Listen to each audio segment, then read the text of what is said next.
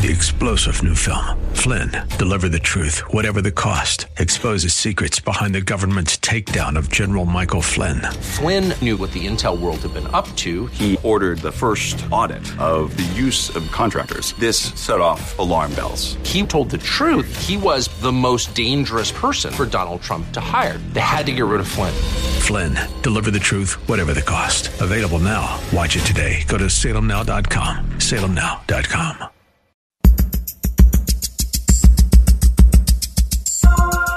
It's Lifeline with Craig Roberts. He's the host of Northern California's longest-running conservative talk show.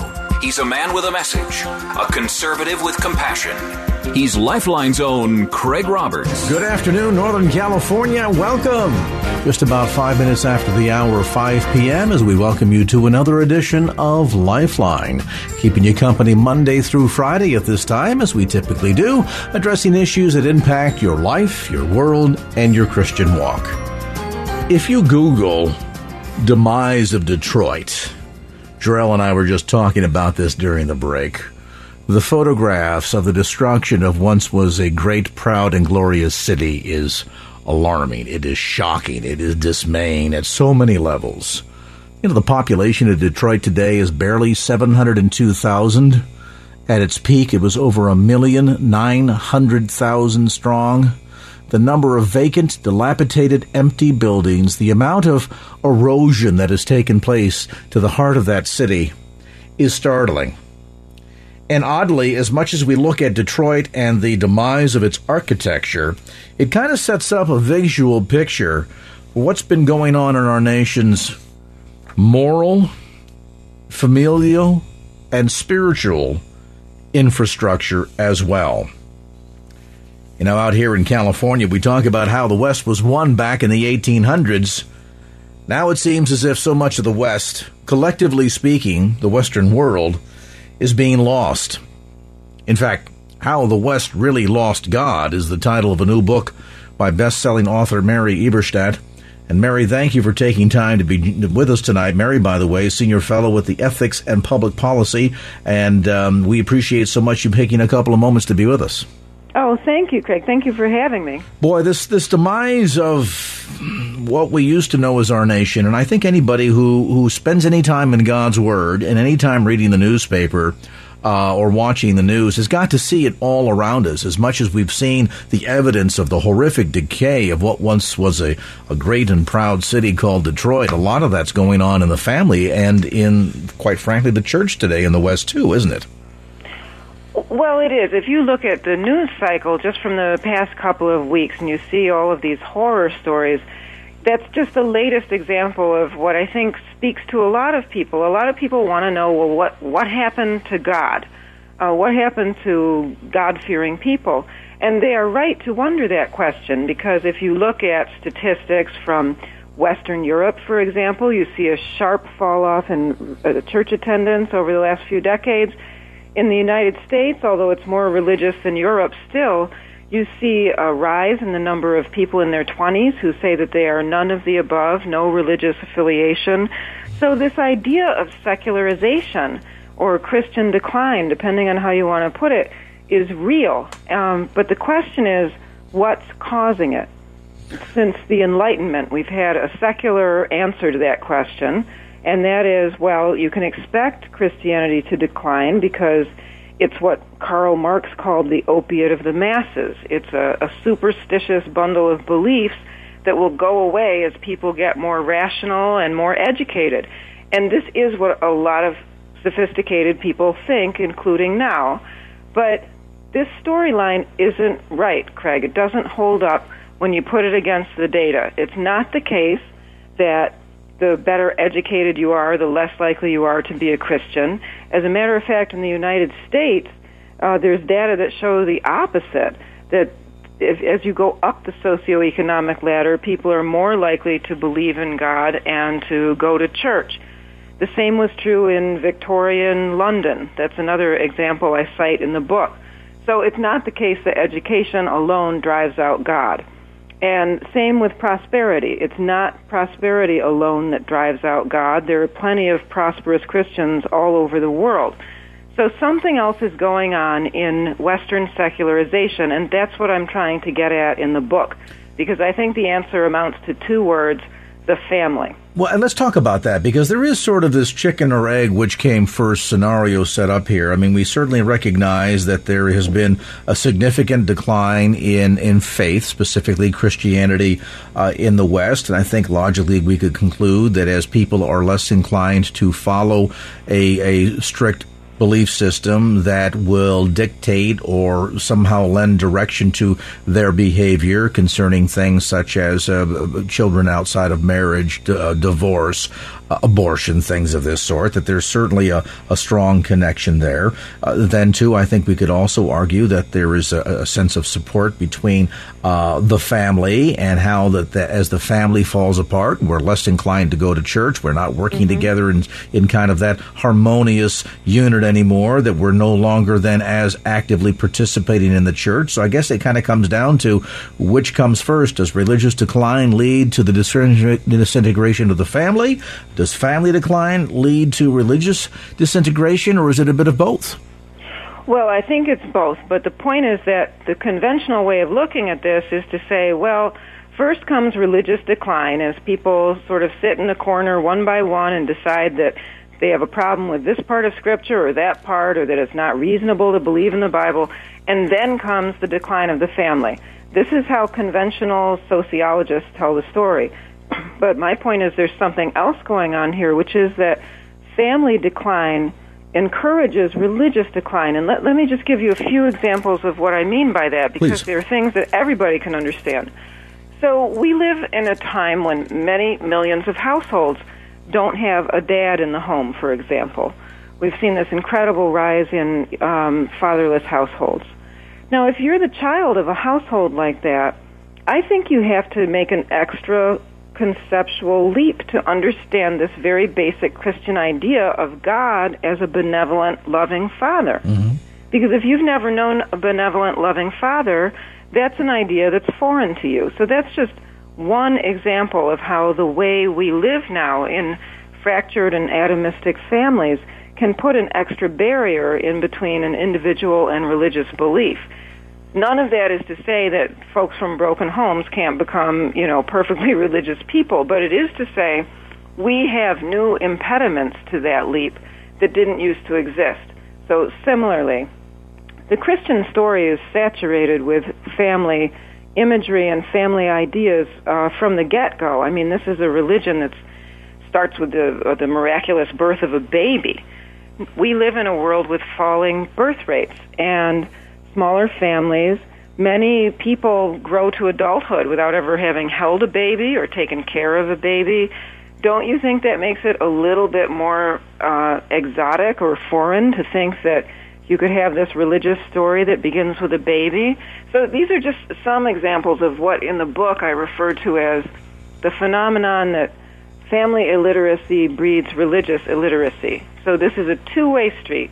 It's not just that religious decline leads to family decline. It's also that not living in extended natural families the way people have throughout history up until very recently puts new barriers in the way of religious belief. Well, most certainly so. I mean, you think, for example, about the redefining of the family unit these days, that, for example, where certainly when I was growing up, mom and dad took you to church. We went together as a family and participated as a family in religious services and so forth.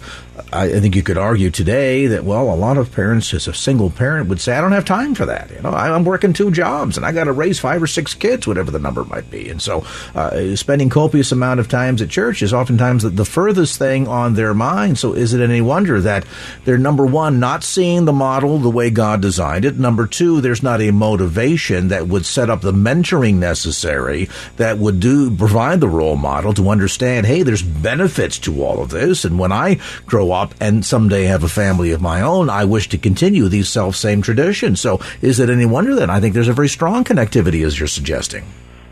Yes, and continuing those traditions is a big part of it. This is something else I talk about in the book. A lot of people say, well, it's not that God has disappeared from Western society. It's that people have gotten more spiritual. They're into different kinds of practices, New Age practices, etc. So they're still spiritual, they're still sort of religious. And I'm not saying they aren't, but what I am observing is that if you read the studies, you see that those are not people who pass down their faith to their children. Those kinds of things don't get transmitted through the generations, and part of the reason is that, for whatever reason, it is traditionally religious people who tend to have children in this country, and not just in this country, but across Europe and Israel and pretty much every place that it's been studied. For whatever reason, secular people have no families or small families. So what you see over time is that what gets passed down through families and families of size is traditional religion and not these variations. So non-traditional households, might go to church and regard themselves as Christians, but they're not likely to pass on the traditions of Christianity to their children and their grandchildren. And that's a really interesting phenomenon. And the other thing, too, we can make an interesting contrast and comparison here with the rise of the spread of Islam around the world, and seeing that largely most of that is happening, certainly not because of their effective evangelism tools, but rather because of the birth rate and the emphasis on the family unit, and procreating at large levels in order to increase the size and the influence and therefore the impact of Islam across the world. So they understand this, and this is something that for a long time, certainly in Western Europe, with emphasis on procreation, within the church, help grow the church's numbers as well. We're taking a look at a fascinating new book called How the West Really Lost God.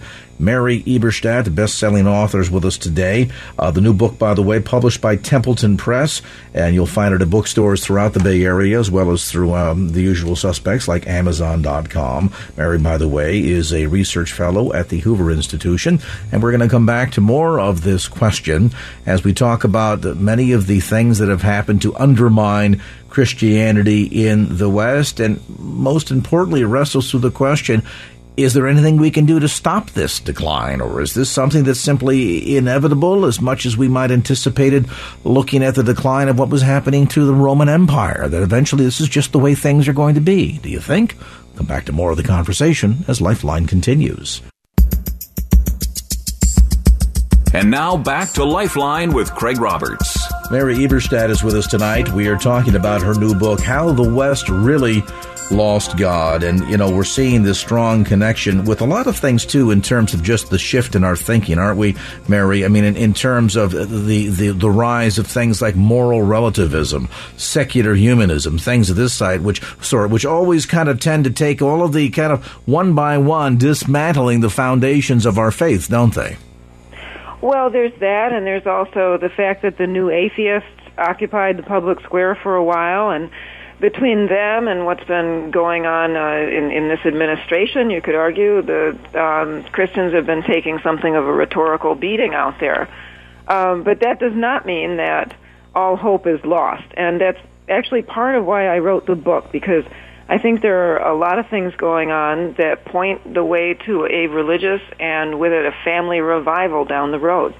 How do we go about affecting that? I mean, as much as we recognize that there is a significant atrophying going on of not only the spiritual strength of America, but the West in general, and I think it's fair to include Europe in this, and then, too, the demise of the American family. We mentioned here at the start of our conversation, Mary, such things as the high rate of abortion, divorce in our country, single parents. You know that 70% of the births in the city of Detroit today are all to unwedded mothers. So looking at this, what can we do to help stem the tide or reverse this slow, apparent march toward the eventual destruction of Western society and civilization? Well, let me give you a couple of reasons, Craig, why I'm an optimist about this. First of all, in the book, the first thing I try to do is get rid of this idea that I think is the most prevalent idea describing religious decline, this Enlightenment idea that Christianity's eventual demise is inevitable, that as people get smarter and richer, they will decide that they can jettison this thing. This is not what has happened.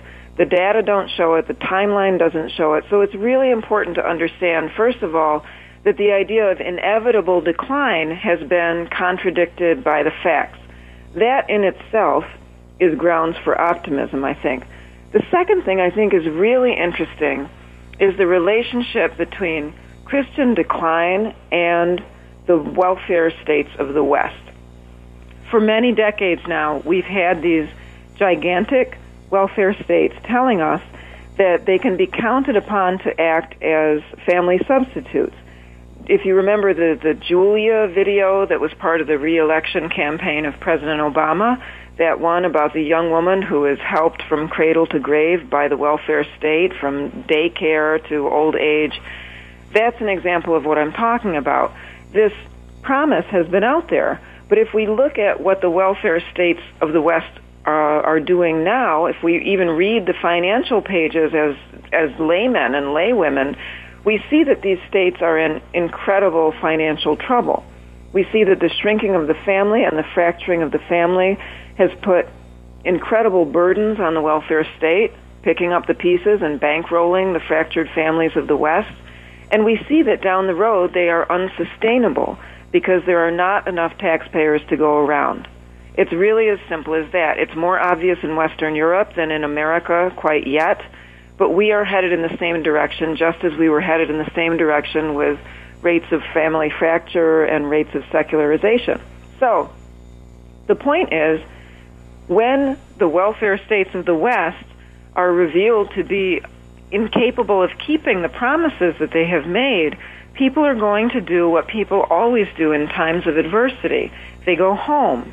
They go to church. They look for those elemental, organic connections of what's nearest to them. We saw this after 9/11, when many millions of people who had not been in church in a long time suddenly showed up, and it was standing room only in the churches for weeks and months after that event. I'm sure you remember that, too, because it was countrywide. Of course. That's an example of how real shocks to the societal system have a way of putting people back in touch with their roots. And for that reason, I think you can argue that down the road, out of the curtailing of the welfare state, or a more realistic understanding of the welfare state, you can actually see the seeds of family and religious revival. Sadly, though, a lot of this comes on the heels, as you suggest, when we've gone through some sort of a major crisis that kind of pulls us together, causes us to reevaluate our priorities, rethink the direction of our lives. It happened, certainly, Sandy Hook. It happened after 9/11.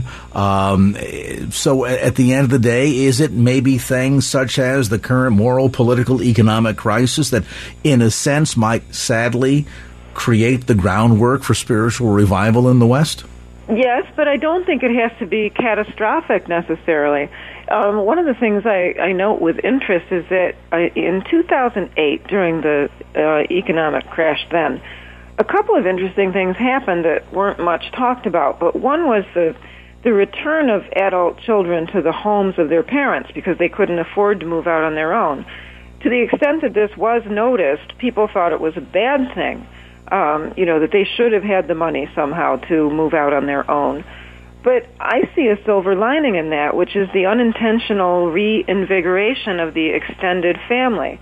And I always talk about extended family, not nuclear family. Nuclear family is, I think, too constricting a term. I think it holds people to too strict a standard. But the extended family, the idea of a family that goes through the generations and is connected in all kinds of different ways, I think we did see the reinvigoration of that kind of family on account of the downturn in 2008. Also in 2008, the divorce rate dropped. Now, that's a really interesting thing. And divorce lawyers themselves said that they thought it dropped because adversity made people think twice about something that's expensive and difficult like divorce.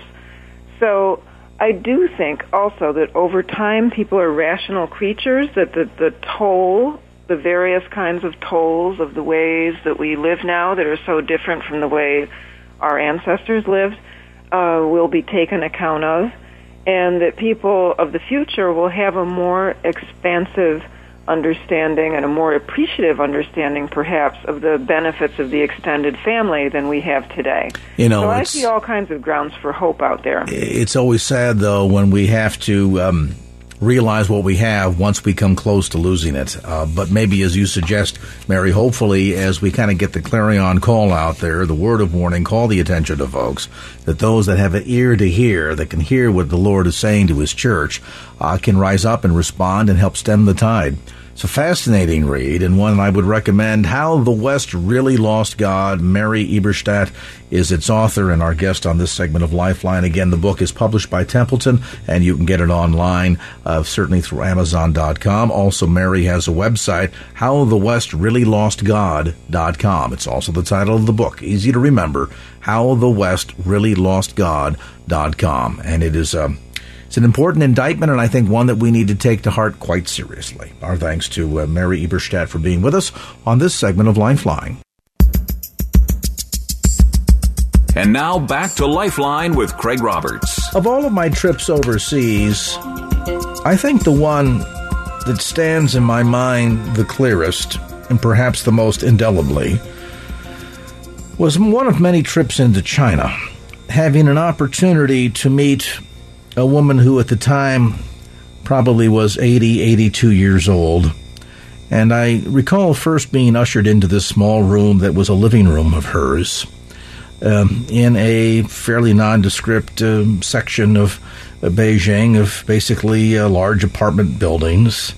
And as we sat down and began to converse, I noticed that her hands were badly gnarled, reminiscent of somebody who perhaps has a severe diagnosis of rheumatoid arthritis. You see people that have their hands that are so knotted up and crippled and almost to the point of being deformed, and that typically is a sign of the impact of rheumatoid arthritis. So with that assumption, we began our conversation, and as we visited, slowly the story came out that during the time of the revolution that took place in the 1960s, the so-called Cultural Revolution, where Maoists came in and decided that they were going to take everyone in the country that was educated, that he either had been a doctor, a professor, or a school teacher, put them all out into farmland so they could be re-educated through labor and essentially turn over running of the operation of the country to uneducated peasants.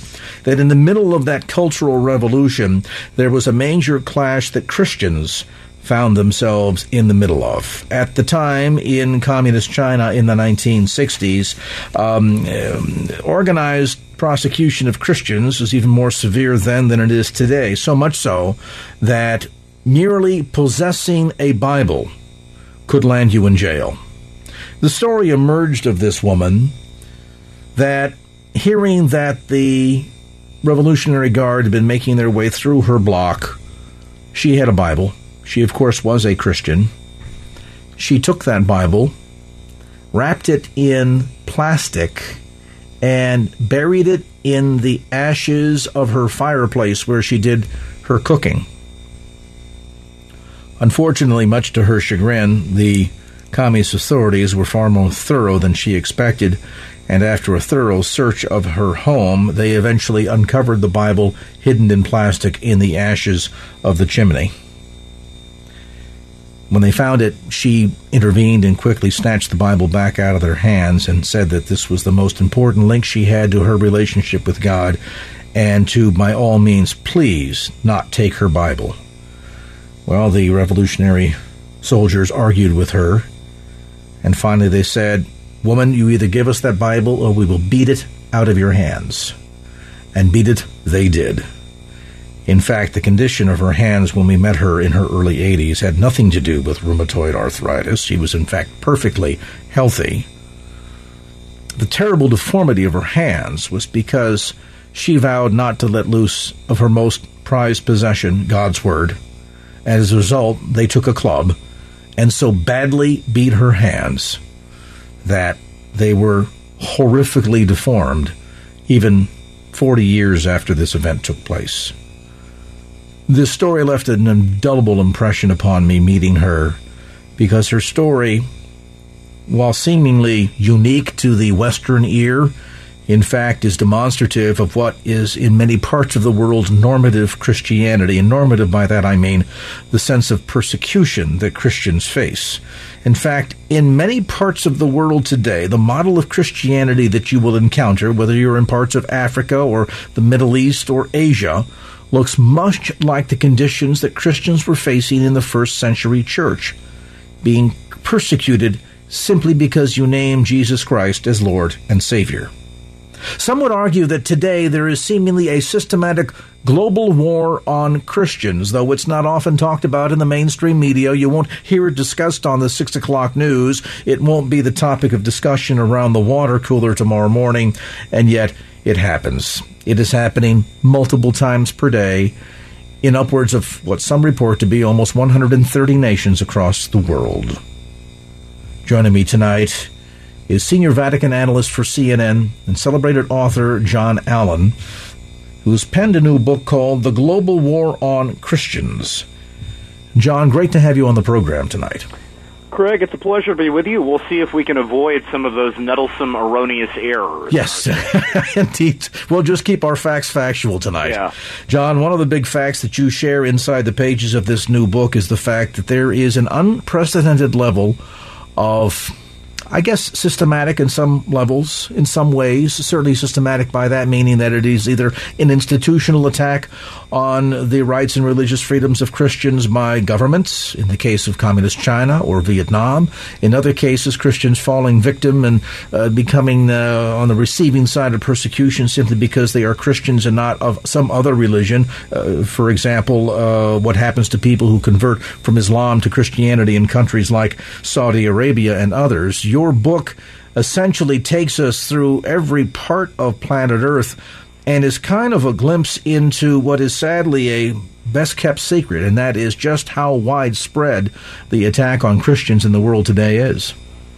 Yeah, that's right, Craig. I mean, I think our media does a creditable job of bringing isolated and scattered episodes of anti-Christian violence to us. I mean, you know, if a church is bombed in Pakistan, or if Christians are brutalized in Nigeria by the Boko Haram, we might hear about it. But what is never supplied in those reports is the context. And the context is these are not simply isolated incidents. These are part of a broad global pattern. Now, I mean, to be clear, Christians are not the only group out there whose rights are threatened, but I think they are the group that whose story is least told.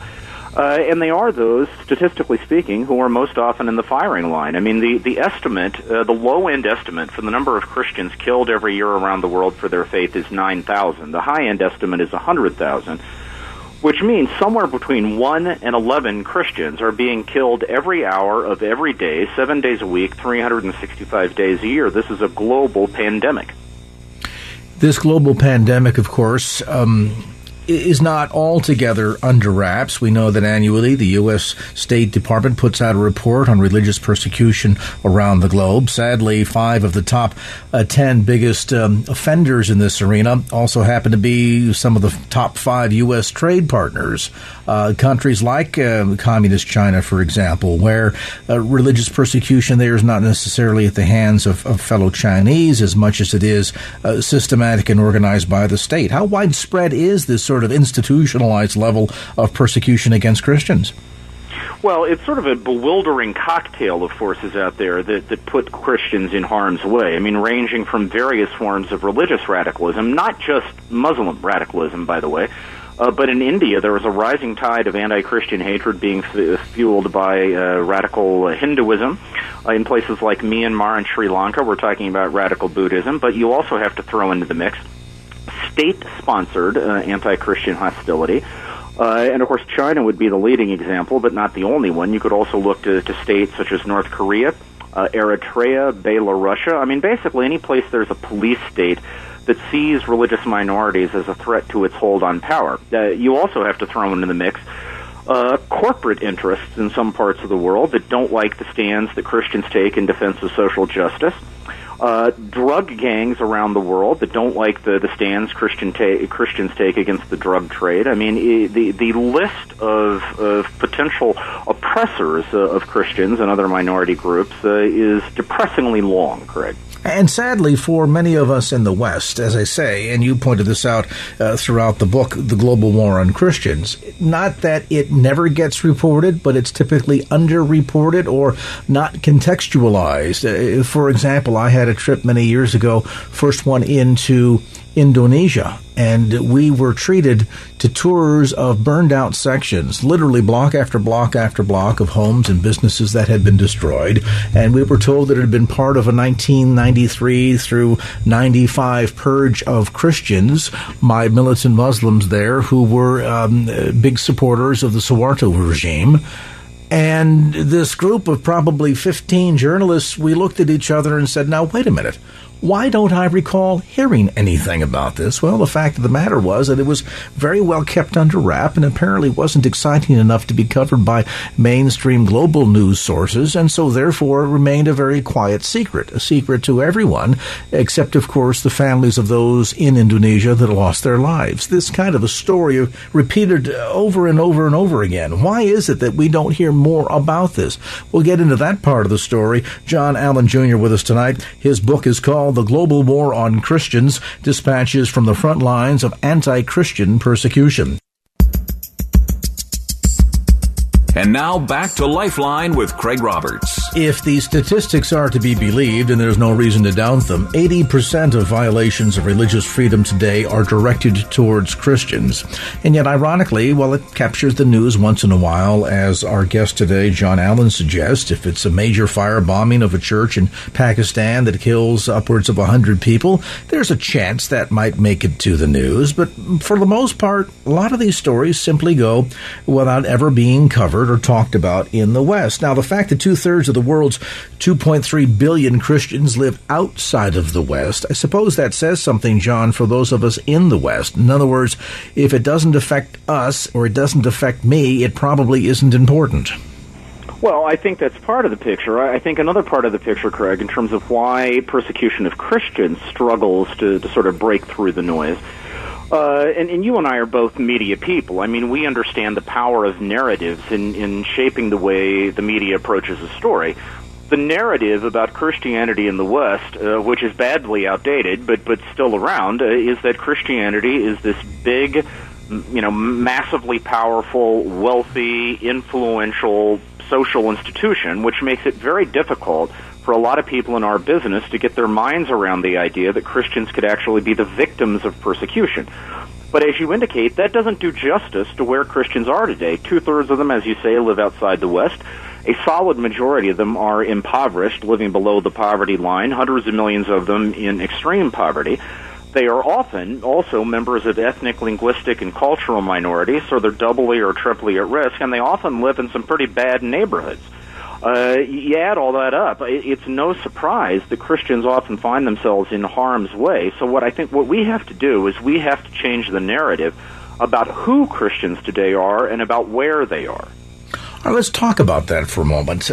Again, I think from sort of historical Western Christian viewpoint, we think of the roots that Christianity in the United States, for example, has coming from Europe, and we see Europe and North America as kind of the two strongest regions of the world that enjoy some of the largest populations of Christians. That, in fact, is a dynamic that has been changing. If we look at parts of China, we mentioned earlier, and Africa, they've got some of the highest growth rates of Christianity. In fact, if the government statistics are to be believed, in a place like communist China, more than 5,000 people a day come to the saving knowledge of Christ. That's a pretty significant number. And yet, I think you're right. Part of the problem is we don't really understand who the profile of today's Christian is.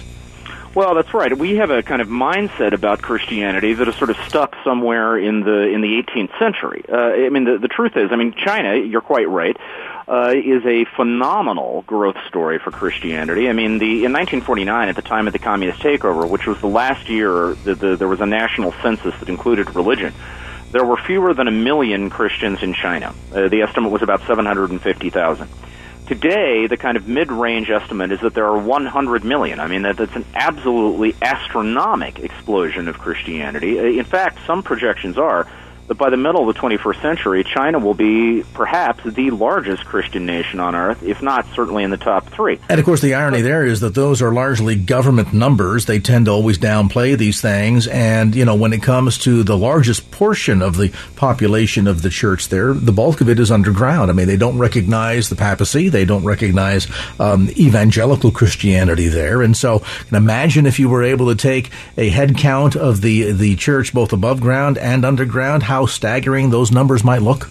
Yeah, that's absolutely right. And you mentioned sub-Saharan Africa.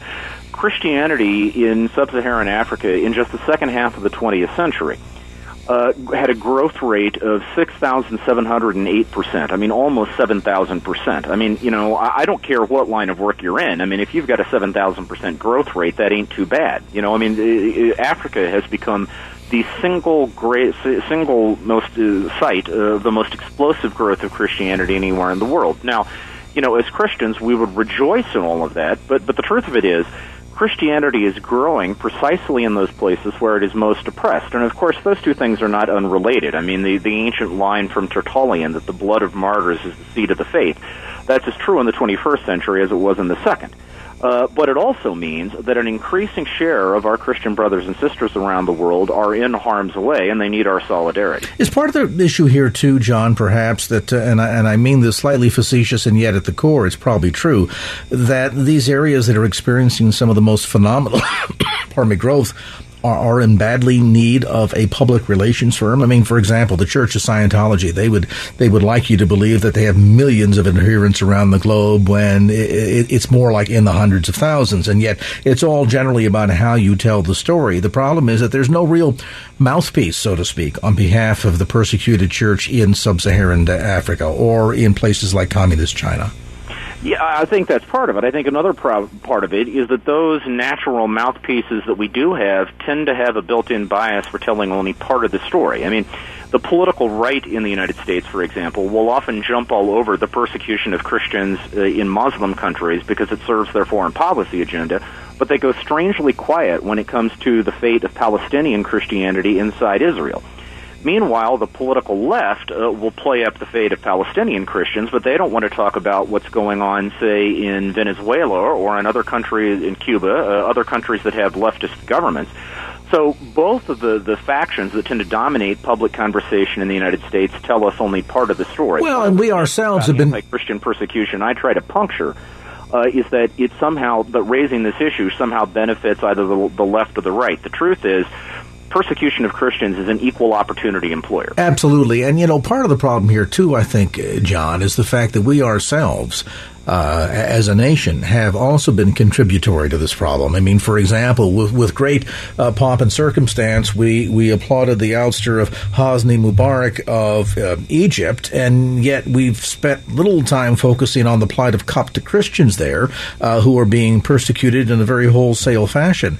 Then, of course, there's the great march on Iraq, and I would defy anybody to be able to put together 1 million Christians anywhere in the nation of Iraq today, that they've all been pretty much eradicated and have run to other neighboring countries, because at least under Saddam Hussein, while he was certainly not a nice guy, was a secularist and largely left the church in Iraq alone. That has not been the case since the so-called regime change.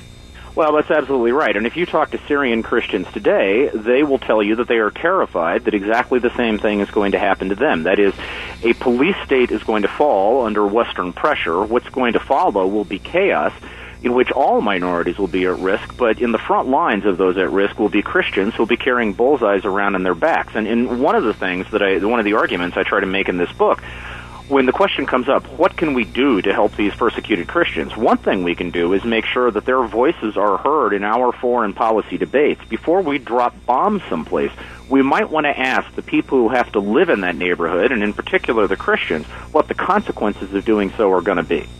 Yeah, and the other thing, too, is that to erase the political blind spot, and we'll talk about that a bit more when we come back after a timeout. But, it's been interesting that, for example, we will look at a country, a major oil trading partner like Saudi Arabia, and we are quick to criticize them for their treatment of women's rights over there. And yet we are hard-pressed to say anything about the way they treat Christians in Saudi Arabia. We'll talk a bit more about that political blind spot and what we can do to help better eradicate it. Our visit today is with best-selling author John Allen. His new book, by the way, an absolute page-turner. And if this is a topic that at all touches your heart, and I certainly hope that it is, certainly down through the years we've talked about this topic almost ad nauseum because I believe it's so critically important. I want to urge you to get a copy of John's new book. It is published by Image Press. You'll find it at bookstores throughout the Bay Area. Those still exist somewhere, don't they? Or through Amazon.com. Let's take a quick time out. We'll come back to more of our conversation. John Allen, The Global War on Christians.